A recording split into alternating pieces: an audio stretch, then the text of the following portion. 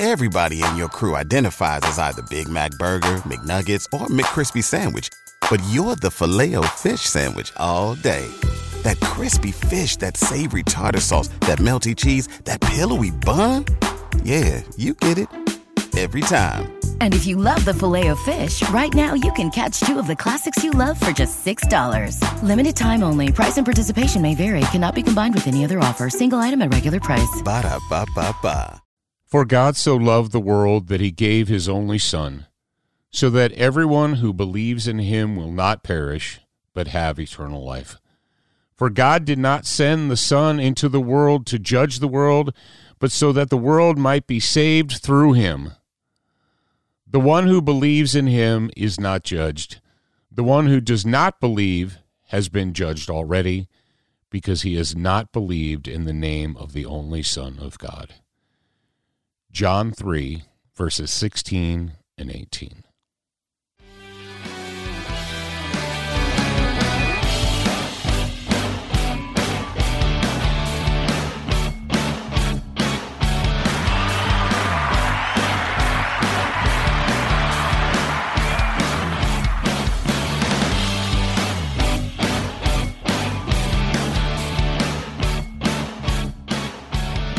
I don't know about you, but that music always gets me fired up. So, I've got the fire in my belly. Yes, indeed, I've got the fire in my belly, and I'm ready to begin. Welcome to the Legion of Michael podcast, one and all. Thank you very much for being here, for supporting the show, all it is that you do. Of course, I am obliged to remind you to go to legionofmichael.com to enroll in the Distance Learning Church Security Program. If you have not done so already, if you have done so already, well, good job. Get moving.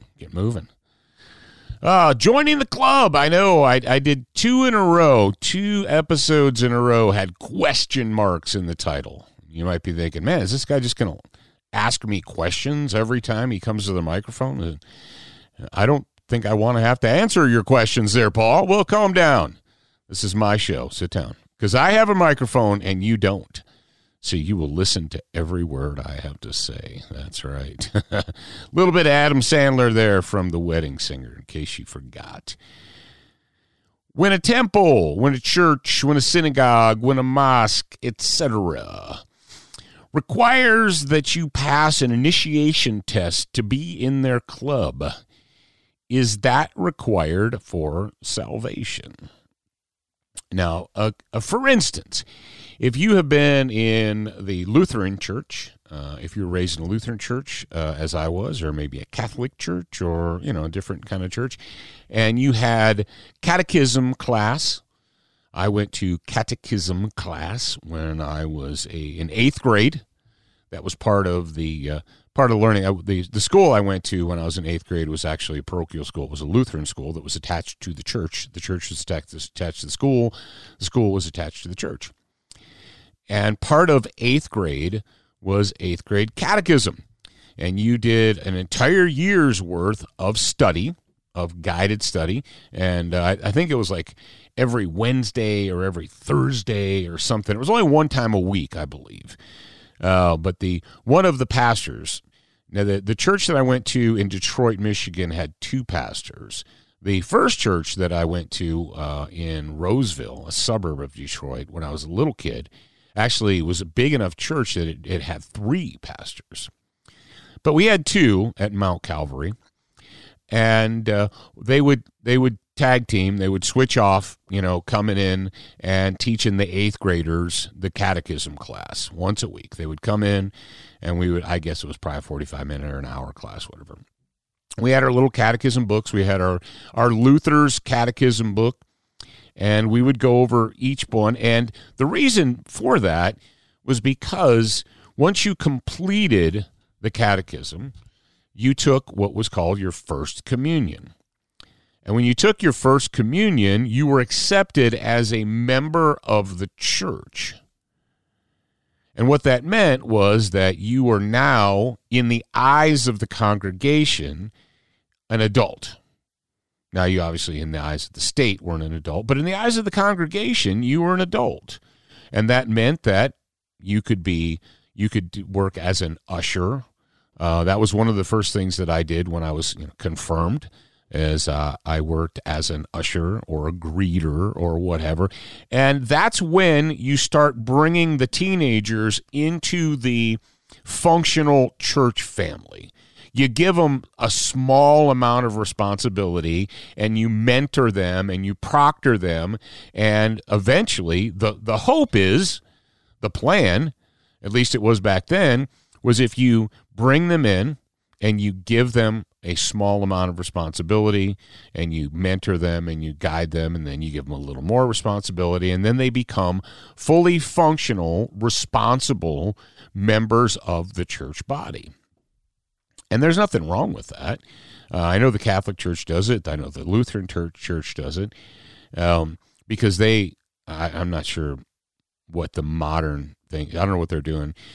Quite frankly, I've been so disappointed by the weakness and slavishness of modern churches that it makes me angry to go inside of them anymore.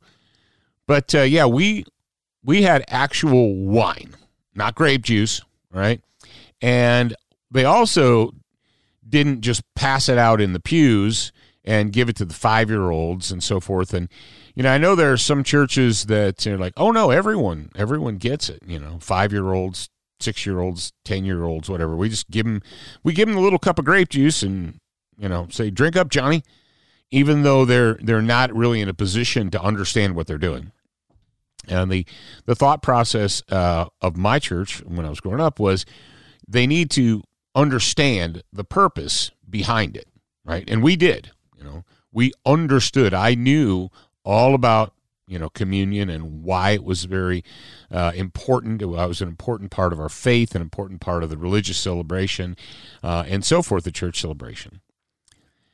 But question: if I were to have passed away and ceased to exist on planet Earth at age 12 or 13, or let's say the beginning of my 8th grade year, and I had not yet finished catechism class, and I had not yet taken my first communion, and I had not yet been recognized as a member of the church body, as the church family, the congregation, would I have still gained salvation? Or would I have been denied salvation because I had not yet been officially adopted into the church club? Now, you're sitting out there and you're saying, oh, come on, Paul. I mean, of course, if you actually believed what, you can believe when you're 9, 10, 11 years old. You can believe when you're 12, 13, 14 years old. You can believe, if you have that belief, that grace, that salvation, yeah, you don't have to be part of the club. Oh, that's interesting. Because recently I heard a couple of people, I overheard a conversation between a member of the Hebrew faith and a member of he was previously a Mormon, I guess a Mormon emeritus or expatriate or whatever you want to call it when you're not officially part of the Mormon church. And they were talking about how you can't just be, if you want to be in the Hebrew faith, if you want to be considered, quote, Jewish, you can't just be some geek off the street. You can't just walk in and say, hey. And the guy who was Mormon, he's like, oh, yeah, you can't just walk in and, like, be one of us. You can't be you don't just get to walk in the building and be part of our club. You got to go through the initiation. There's a long time. The person of Hebrew faith is like, oh yeah, it's if you want to convert, it's years. You have to go to the rabbi and you learn all the stuff, and then you get to be. And the Mormon guys like talk about secret handshakes and stuff like that, and I thought that's all well and good and cool and all, and both of them kind of like mutually agreed that not just anyone should be allowed in the faith. That you should have to prove to the people in the synagogue or the temple or whatever that you're worthy to be there. And it got me to thinking, are these folks trying to imply, do they believe that if you don't get accepted into the church, the club, the temple club, the church club, the synagogue club, the mosque club, whatever it is, if you're not, don't go through the initiation process, then you cannot receive salvation.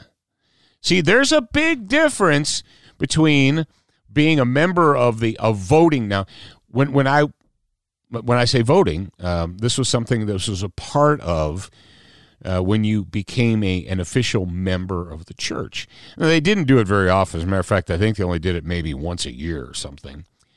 But we would elect our board of trustees, right? We had a board of trustees in the church, and the board of trustees were the guys that helped the pastors with the management of a church, because a church, it's not just a dude and some people and, they come in and they sing Kumbaya every Sunday.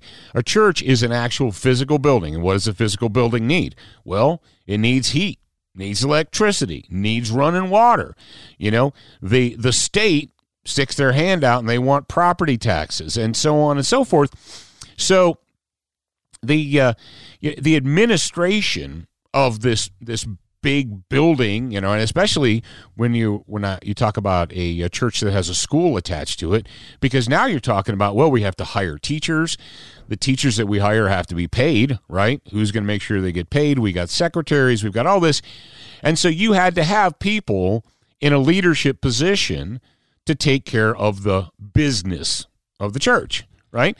And how do you get those people in position? Well, in most churches, you have elections, right?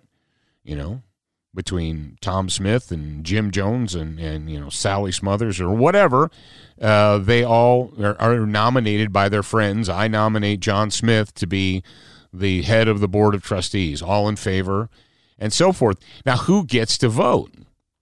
Well, the people who get to vote are those who are church members, right? Who are part of the club, because you wouldn't put that into the hands of just some wino who wandered in off the street, right? You would accept the wino as long as he didn't puke on your pews and do bad things. But I mean, if some person just wandered in off the street and said, I want to come to this church and sit down and listen to the word of God, and you'd be like, rock on, bro, there's a seat for you right there. But when it came to how are we going to administer and run this building and this group, the people who get to vote are the ones who have a stake in the congregation. And that makes sense. But when it comes to salvation, when we compare the salvation of our own souls, right, eternal salvation or eternal damnation, when we compare that to all the other stuff, the paying the electric bill and the water bill and, making sure that the gas is turned on and all that stuff. And, we got to have a custodian to come in and empty the trash cans and sweep up after everybody and so forth. Everybody in your crew identifies as either Big Mac Burger, McNuggets, or McCrispy Sandwich. But you're the Filet-O-Fish Sandwich all day. That crispy fish, that savory tartar sauce, that melty cheese, that pillowy bun. Yeah, you get it. Every time. And if you love the Filet-O-Fish, right now you can catch two of the classics you love for just $6. Limited time only. Price and participation may vary. Cannot be combined with any other offer. Single item at regular price. Ba-da-ba-ba-ba. That's little tiny small potatoes compared to salvation or damnation.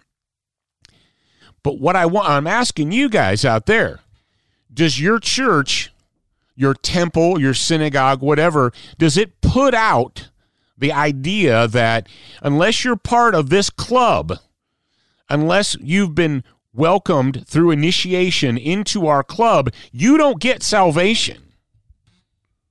You have to earn salvation. You have to earn it by, let's say the the Hebrew religion. People, if they're Hebrews out in the audience, they're like, you're not right at all. I think I'm pretty right because, last I checked, you can't just become a Jew. You have to go through the initiation, right? The training and all that. Let's talk about what did Peter have to say in 1 Peter, the first book of Peter, chapter 1. This verse is 8 to 10. And he said, and though you have not seen him, you love him. And though you do not see him now, but believe in him, you greatly rejoice with joy inexpressible and full of glory, obtaining the outcome of your faith, the salvation of your souls. The outcome of your faith, I'm just repeating, is the salvation of your soul. As to this salvation, the prophets who prophesied of the grace that would come to you made careful searches and inquiries. So the primary outcome of your faith is salvation. Not being a part of a club, not being the head of the cool guy club. No, the primary outcome of faith, according to Peter, you're like, well, what did Peter know? Christ only said that he was going to make him the rock upon which he built his church. So, as to this salvation, the prophets who prophesied of the grace that would come to you made careful searches and inquiries. That's 1 Peter chapter 1, verses 8 to 10. You say, okay, well, that's just one thing. That's just something that Peter said, but that doesn't mean, well, I don't know what. You say, I don't believe you. All right, let's remember this. There's the two figureheads, and standing. There's two big statues. If you've ever been to the Vatican, and I have, I've been to St. Peter's Square. There's a big open area outside, kind of like, where the masses are allowed to gather. And there's two big statues. There's one of Peter and there's one of Paul. At least when I was there, they were there. So Paul, in the book of Romans, says the following. In the same way, then, there has also come to be at present time a remnant according to God's gracious choice. But if it is by grace, it is no longer on the basis of works, since otherwise grace is no longer grace. If you go to your favorite Bible app and you type in salvation by grace, you see, we were taught that you cannot earn salvation. Salvation is a free gift. It is a gift that is given to you by the Lord Jesus Christ through his sacrifice. Through the grace of God, you are saved. Not because you joined the club. Not because you learned the secret handshake. Not because of anything else that you do or did. You see, we are saved by grace alone, and by grace alone we receive salvation. By creating club initiation rules for the promise of salvation, we deny God's grace. Because you cannot do anything to earn grace. It is a gift that you have to accept within your heart. When we become arrogant men, acting and behaving as if we can earn our place in heaven. We can earn our place in heaven if we go through the special initiation and we become part of the club. Then after we become part of the club and all the people in the club give us the thumbs up or the high five or, the secret handshake, then we can have salvation. You see, when we do that, if you're a part of a group, whether it's a temple, church, synagogue, mosque, whatever, when I say mosque, go back to commandment numero uno. When we do that, when we tell people, when we allow the leaders of our church bodies to put forth the notion that salvation, not, being part of the group and voting for the board of trustees and stuff like that. And sometimes you have churches that vote, they vote for the pastors or the reverends or whatever, But if you have a leadership core, whether it's a pastor, priest, whatever, that tells the people that their salvation or damnation, depending, their salvation is based upon whether or not they meet the criteria for entry into this club. Ladies and gentlemen, if that is the fact, you are rejecting the sacrifice of our Lord Jesus Christ. If you have a group of men who say, well, they meet the stranger or the curious or the person who says, I want to be part of your group. And they're like, okay, well, if you want to be saved, that's what you got to do. Here's our pamphlet. Here's our book. Here's our initiation guide. Go memorize this, and then there'll be a test. We'll give you a test later. And depending on how you do on that test, you'll either be able to have salvation or you won't. You see, ladies and gentlemen, our salvation is not in the hands of men, in case you're wondering. Salvation is a gift from God. We get it by grace. Now, I know that faith without works is dead, and I believe that. But the idea that there are people out there, there are organizations out there, there are groups out there that will tell you, well, if you do not follow our initiation guidelines, then you're going to hell. The only way to avoid hell is for you to follow our initiation guidelines and be welcomed and accepted into our club. But if we don't accept you into our club, then you cannot be saved. Those are not the words and actions of the Holy Spirit. Those are the words and actions of Satan.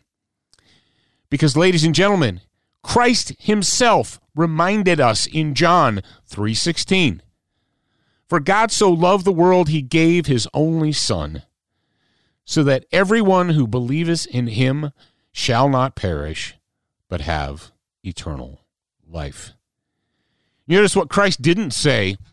He didn't say, well, I'm here, and I've come to fulfill the prophecies. I've come to fulfill all of the different, all the way from David, actually it was before David, but, David and Solomon and Elijah and, Joshua and fill in the blank. All of these guys, all the way up to John the Baptist. That was the prophecy. And here I am, and God is going to fulfill this prophecy for you. And you are required to believeth in me. What did Peter say? He said, and though you have not seen him, you love him.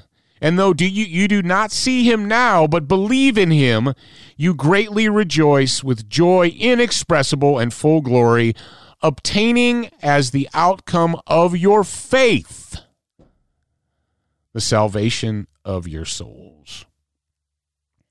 As to the salvation, the prophets who prophesied of the grace that would come to you made careful searches in iniquities. Ladies and gentlemen, there's nothing wrong with being part of a congregation. As a matter of fact, what did Christ tell us? Where 2 or 3 are gathered together in my name, I am there with them. Christ knew that we needed support from one another. He knew that God, our Father, knew that we needed to gather together to offer each other mutual support, because that's the job of a church family. However, in addition to, if you have men at the head of your church who are trying to convince those on the outside that the only pathway through salvation is to follow their, meaning man's, initiation test, That's a lie. That is not God's word. That is not following God's word. So you need to be careful how you put it out there. You need to make sure when people come into your church that they know that their salvation is based upon grace, that it is a free gift, and they can't earn it. They just have to accept it. It is a gift that they must accept and take into their heart with faith, not part of a super secret initiation test with handshakes and I don't know. Ladies and gentlemen, it's okay to join the club, but club membership is not required for salvation. Nowhere in the Bible does it say, if you are not a member, an accepted member of this church body, then you're going to hell. No, it's not the case at all. And, I was driving, and I felt this topic come to me. And I've said it before, and I'm not being glib, and I'm not being a smart aleck. I'm being 100% sincere. The words that come out of my mouth and are fed into this black carbon steel microphone are not mine. They're inspired by the Holy Spirit. That's why I never worry about what it is I'm going to say when I hit that red record button and start talking. Because I know that it's going to be there. I know it's going to be there. All right. Pray with me, if you will. Lord, I come before you seeking the strength and skill to overcome my enemies. Grant me, I pray, the wisdom to recognize evil, the courage to confront it, and the strength to destroy it. In Jesus' name I pray this. Amen.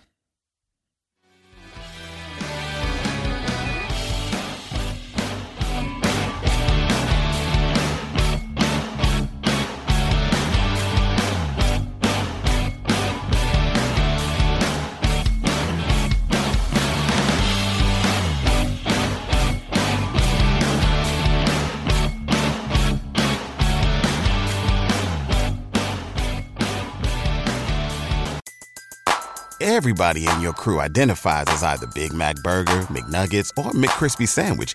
But you're the Filet-O-Fish Sandwich all day. That crispy fish, that savory tartar sauce, that melty cheese, that pillowy bun. Yeah, you get it. Every time. And if you love the Filet-O-Fish, right now you can catch two of the classics you love for just $6. Limited time only. Price and participation may vary. Cannot be combined with any other offer. Single item at regular price. Ba-da-ba-ba-ba.